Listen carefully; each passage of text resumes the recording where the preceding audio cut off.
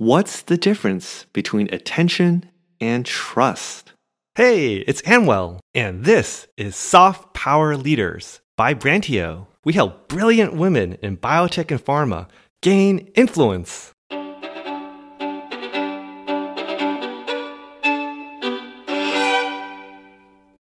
In meetings, managers tell the reports to be more visible. Attention is hard to get. What about trust?